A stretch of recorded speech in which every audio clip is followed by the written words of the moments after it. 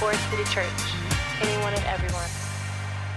This week we're kind of kicking off a new series grounded in Acts, but a little more practically oriented. So I'm going to do my best to help connect all the dots as we launch into this new thing. And to do that, I'm going to start us real quick in Acts 18. Now, if you've been reading along with us, you'll know this is kind of where we're at in our walk through the book of Acts, which we're going to keep doing. And in Acts chapter 18, we have this kind of subtle shift that happens. We've been following along a lot with the journey of Paul and the early church and seeing it expand. And you'll remember early on, if you've been with us on this journey, we talked about how in chapter 1, verse 8, it says, Jesus says to his disciples, "You will be my witnesses in Jerusalem, Judea, Samaria, and to the ends of the earth." So we're at the point in the story where the gospel, the message of Jesus, is spreading to the ends of the earth. And now there's another shift that happens where Paul, who has been talking to both Jews and Gentiles, is now like, I'm done with these Jewish people abusing me. I'm going to talk to Gentiles now. And we see this in Acts 18. So he's in Corinth. He's preaching in a synagogue again. It says, as usual, a group of his fellow Jews became abusive towards him because they didn't like what he was saying. And then he's like, okay, fine, we're done with this. I'm going to talk to Gentiles from now on. It says, Paul left the synagogue and went next door to the house of Titus Justus, a worshiper of God. And Crispus, the synagogue leader, and his entire household believed in the Lord, and many of the Corinthians who heard Paul believed and were baptized. Now we're coming fresh off of baptism week, and we see baptism over and over and over again in the book of Acts. So I figured we could kind of kick this new Walk It Out series off by talking a little bit about what it means to walk out that baptism. So today we're going to be looking at a letter that Paul wrote to believers in Colossae. It's the book of Colossians. So if you want to turn with me to Colossians chapter 3, that's where we're going to be spending most of our time at today. Colossians chapter 3. So I'm going to start by just reading in bits and pieces as we walk through. And we're really just going to walk through kind of verse by verse what's going on here in Colossians. Starting in chapter 3, verse 1, here's what Paul writes. Since then, you have been raised with Christ.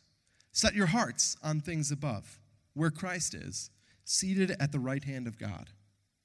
Set your minds on things above, not on earthly things. For you died, and your life is now hidden with Christ in God. When Christ, who is your life, appears, then you also will appear with him in glory.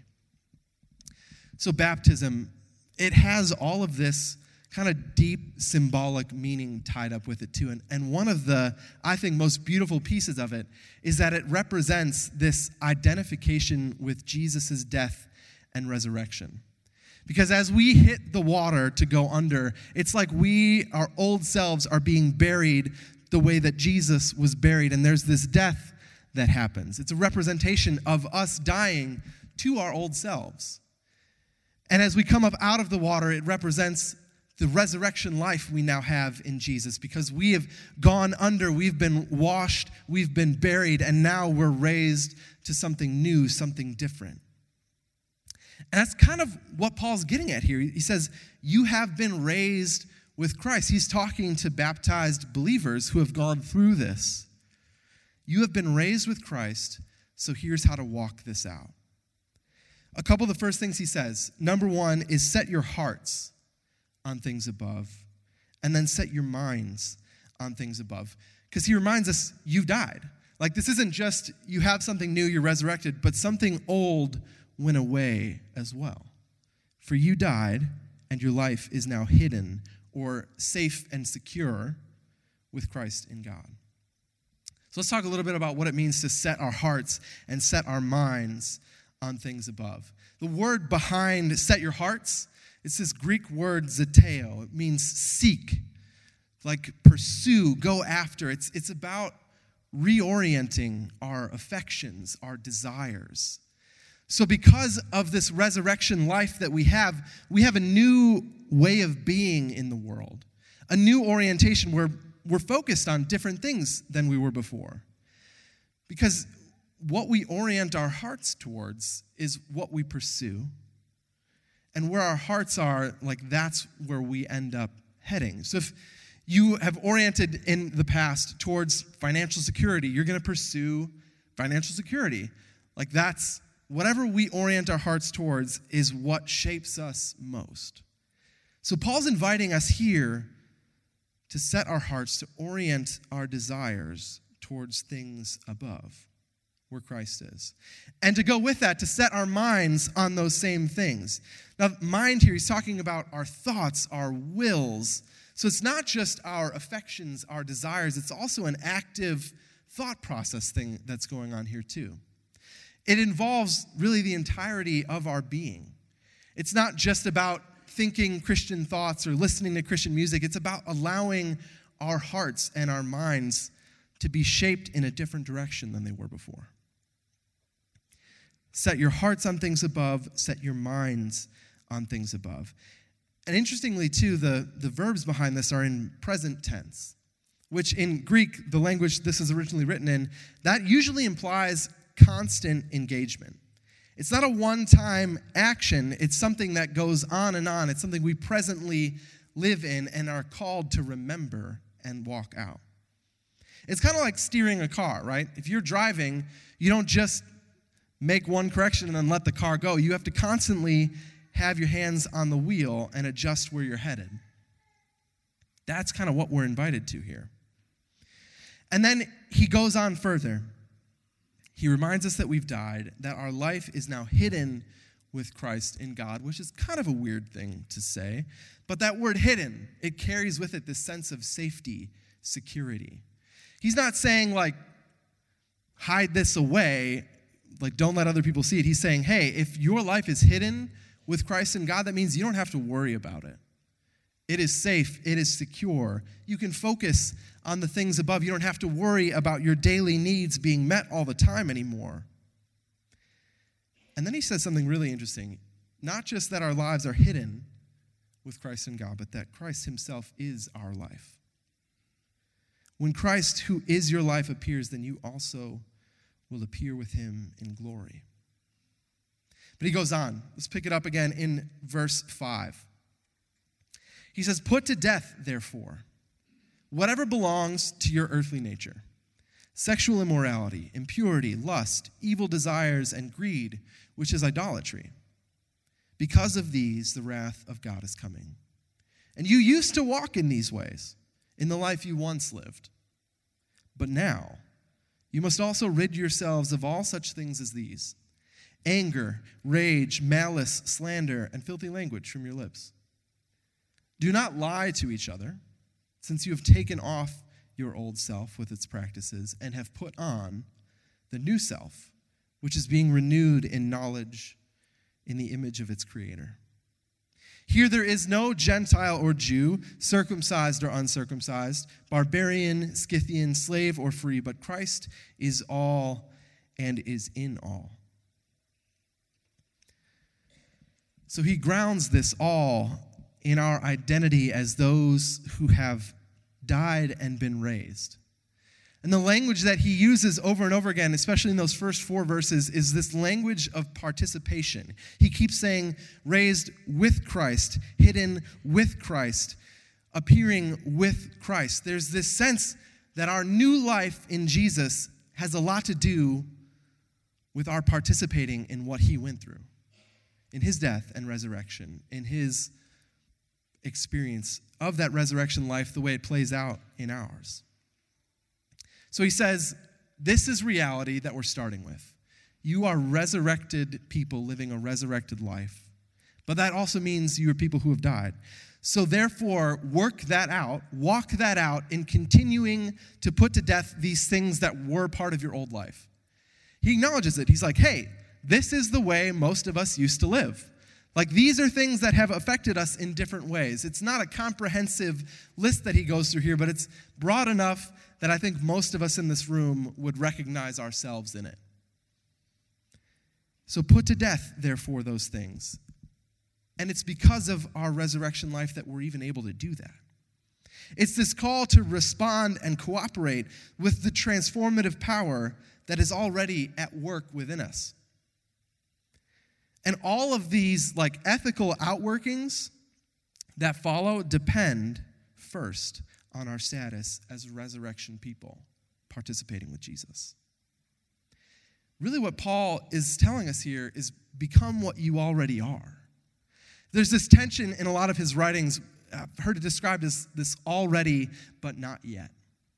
Because already we have been baptized, we are resurrection people, but there's still this other stuff at work in us that isn't perfect, that isn't complete, that isn't finished, that is this old part of our sinful lives. So how do we walk this out? It's becoming more and more what we already are as we live in the tension between what's already and what's not yet. Because it's not going to be on this side of eternity that we experience what it's like to not wound other people with our sinfulness or not be wounded by others. And someday we will. Someday there will be no more tears or crying or sickness or death. But right now, that's not the reality we live in. So the call to us is to step in to what's ahead and bring it more into what's current, the already and the not yet.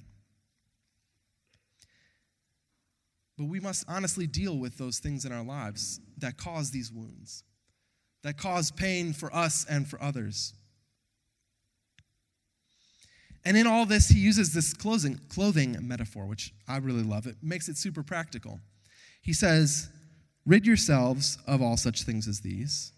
You've taken off your old self with its practices and have put on the new self. Now, part of what the old traditions of baptism were for a lot of believers were this transition of clothing even.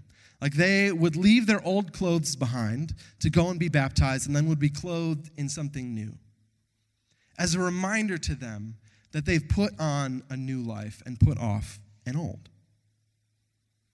The new self isn't just this individual identity, though. Paul's not talking about, hey, each one of us individually have this new life. He's also talking about us as a community, and here's kind of where it ties into life together.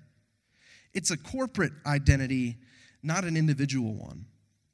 I don't know about you, but when I read like this, in English, usually we don't translate the word you as plural, but most of the time in the New Testament, it is. The Greek word behind you is really more like y'all. He's not talking to you individually. He's talking to we, to us as a community. And so everything that he's saying here applies to the community as well as to the individual. So let's dig a little more into it. Verse 12. He's going to give us another identity statement to base action on. He says, therefore, as God's chosen people, holy and dearly loved, clothe yourselves with compassion, kindness, humility, gentleness, and patience. Bear with each other and forgive one another if any of you has a grievance against someone. Forgive as the Lord forgave you. And over all these virtues, put on love, which binds them all together in perfect unity. So that identity statement, he says, therefore, as God's chosen people, holy and dearly loved. He's reminding us again of who we are before he tells us how we're supposed to act because of that. We are chosen people, holy people set apart for God, and above all else, dearly loved. That chosenness, we're chosen because we're loved, and we're holy because we're chosen. But the love is the root of it all. Because we are loved, we then have the power to love one another. It is our own belovedness that helps us to grow in love. And as we live into that fact of our belovedness, we ourselves become more loving. But he says, therefore, as chosen, holy, and loved, clothe yourselves. He's saying, this is your new wardrobe. These are the things to live into now. Where once there was all this brokenness and pain, now he says compassion, kindness, humility, gentleness, and patience. Again, this list is not exhaustive. But it's interesting that most of these words, I think he chose because they would have been true of Jesus, the one we're supposed to be following. Like, these are the things that Jesus was most known for: his compassion, his kindness, his humility, his gentleness, his patience. Because when he was faced with people dealing with sickness or disability or ostracization, these are what he met them with: compassion, kindness, humility, gentleness, patience. The word compassion here, it's kind of a tough one to translate. And some versions actually call it more like tender-hearted mercy. So it has this root where compassion, you've probably heard Steve or other people talk about this before. It comes from this word splankna. It's really fun to say, splankna, because you kind of get to use some phlegm in there. But it's like our guts, our bowels. It's something that comes from deep within us and works out. It calls us to action. It's not just a feeling of sympathy or pity. It's something meant to drive us to do something. So it's not just us sitting back and being like, oh, wow, that must really be hard. It's moving towards people who are in pain. It's offering whatever we have to meet them in that. This tender-hearted mercy. He goes on, bear with each other. Because when you're in community, you're going to end up dealing with people you don't always get along with that naturally. So we have to learn how to bear with one another and forgive one another, because there will be times where we have legitimate grievances. We're going to need this forgiveness, this bearing with. And forgive as the Lord forgave us. Again, he's grounding our call to action in what has first been done for us. Because we are forgiven people, we can forgive. Because we are loved people, we can love. And over all these virtues, put on love, which binds them together in perfect unity. Now, I am no Taylor Swift, but I am about to do a wardrobe change to help illustrate the point. So this is nothing fancy, but it's a simple visual thing just to help us remember. Because, again, Paul's using this clothing metaphor, and he uses that to make it memorable. It's something we do every day. We take clothes off, we put clothes on. And I think it's a helpful way for us to remember this call to walk it out. Because part of walking it out is this new wardrobe that we've been given. So, easy way to remember, when you change clothes, just think about this passage. What you've put off in the old self, what you've put on in the new. So here's the visual that'll help us remember.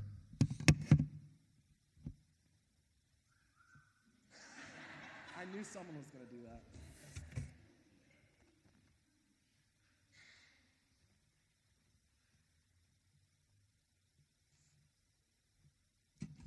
Now, initially, I had asked if anyone had a white jacket I could borrow, and Jackie graciously offered a woman's small. But I figured that might be more distracting than it was worth. So here we are with a sweater instead. But when we put on the new wardrobe that we've been given in Jesus, we look different. Something visibly changes about us. People will see us differently because they'll see something different that's represented in the way that we live. When we put on the compassion, the kindness, humility, gentleness, patience, and over all of that, love, others will start to notice it. And it's interesting, like if love is over all of the other things, if love is the top layer of clothing, then everything else gets expressed through that. And if it doesn't get expressed through love, it's probably not really what it's supposed to be. Because you can feel like you have compassion and kindness, but if you don't love the person that you're trying to direct those towards, what good are those things going to do in the long run? Just as love binds the virtues together in unity, so also it binds together the community that these virtues are meant to foster. Like, he's not just saying these things, again, to us personally. He's telling us this because these things he's talking about are what builds a unified community that represents Jesus well. If we don't have love between us, there can't be any real unity between us either. There can be no real unity among us unless there is love between us. And that's what we're called to as we walk it out. We're called to put on love because we are loved. We're called to reorient our hearts and our minds because we are resurrection people who have died to an old way. And he goes on in verse 15. He says, "Let the peace of Christ rule in your hearts. Since as members of one body you were called to peace, and be thankful. Let the message of Christ dwell among you richly as you teach and admonish one another with all wisdom, through psalms, hymns, and songs from the Spirit, singing to God with gratitude in your hearts. And whatever you do, whether in word or deed, do it all in the name of the Lord Jesus, giving thanks to God the Father through him." Now, this is part of why our worship is so important. It's not just about us receiving the beautiful singing of Andy and Debbie and Maggie and Ashley too, wherever Ashley's at, and everyone else who serves in that way. It's about us being shaped by the things that we sing and reminding each other through our song of what's really true. When we sing, "You are more than able," that's not just for us. That's for all of us. As we sing that together, we're reminded that together we experience the reality of God's ability. That he is with us in community, that we are loved not just individually, but together as well. Part of how this plays out, just as a real practical example, the compassion, the kindness, the humility, the gentleness, the patience. This week, I was dropping Levi off at daycare, and his usual teacher wasn't there, who normally greets him really warmly. And there was a sub there who I've seen a few times. They know each other, but they're kind of like feeling each other out still.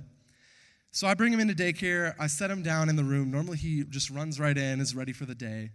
But today he just kind of stood there, like feeling the room out, not really sure what was going to happen. And the sub is here saying, "Levi, do you want to come play? Like, come on." And he's like, "Nah, I don't know." There was this shift in him, though, when she got down on his level and said, "Levi, do you want a hug?" And immediately, like, a light bulb went on for him, and he just ran to her. It's like, "Yes, I want a hug." In that moment, she showed him kindness. She took a second to get down on his level, to meet him where he was at, and to welcome him warmly into the room. And that changed the way that his day went. It can be as simple as that. Like a welcome, taking the time to actually see one another when we come in, not the quick greeting and passing that most of us are probably used to. When we really see each other, maybe we'll notice, like, hey, this person says they're okay, but their body language seems a little different. Like, maybe they're carrying something. Maybe I could ask them, like, "Hey, are you really okay?" You'll be surprised what could happen in those moments. When we meet each other in such small ways, it can have massive impacts. And the buildup of those things over time is what shapes us into a healthy community, where we see each other, where we know each other, and where we learn to love one another the way that we ourselves are loved. Because as we put on the new wardrobe, it begins to change us. It doesn't just change the way we look, it works on us from the inside out, because as God's power works within us, it flows out of us through these things. So it's something we're called to participate in, but it's also something where as we participate, it's really his power doing the work. Because none of us can do this on our own.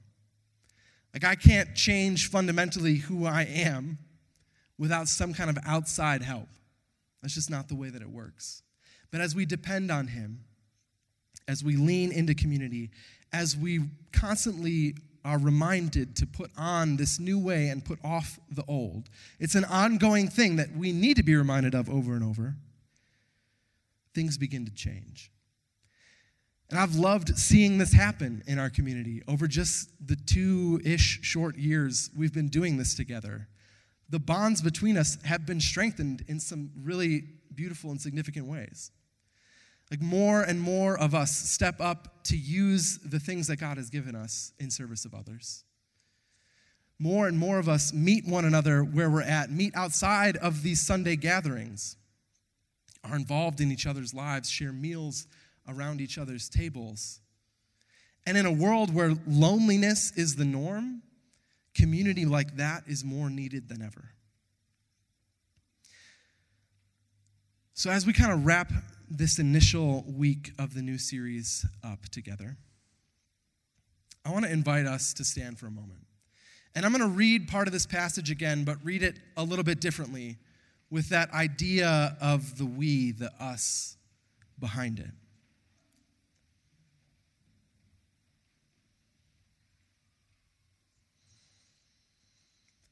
So therefore, as God's chosen people, holy and dearly loved, may we clothe ourselves with compassion, with kindness, with humility, with gentleness, and with patience. May we bear with one another and forgive one another if any of us has a grievance against someone. May we forgive as the Lord forgave us. And over all these virtues, may we be reminded to put on love, which binds them all together in perfect unity. So if you would extend your hands for a blessing in this last piece. May the peace of Christ rule in your hearts, since as members of one body, we were called to peace. And let us be thankful. May the message of Christ dwell in us richly, as we teach and admonish one another with all wisdom through psalms, hymns, and songs from the Spirit, singing to God with gratitude in our hearts. And whatever we do, whether in word or deed, may we do it all in the name of the Lord Jesus, giving thanks to God the Father through him. Let's pray. Father, we thank you for the gift that community is. God, for the reminder that we are resurrection people, that we are beloved people. God, may we take that reality with us as we seek to walk out what we've been learning. May we be reminded every time we make a change of clothes that we've made a bigger change as well. That we've put off the old and put on the new, and continue to need to put off the old and put on the new. And may that new wardrobe deeply mark us as a community. So much so that even people outside of our community might start to notice it. We pray all this in Jesus' name. Amen.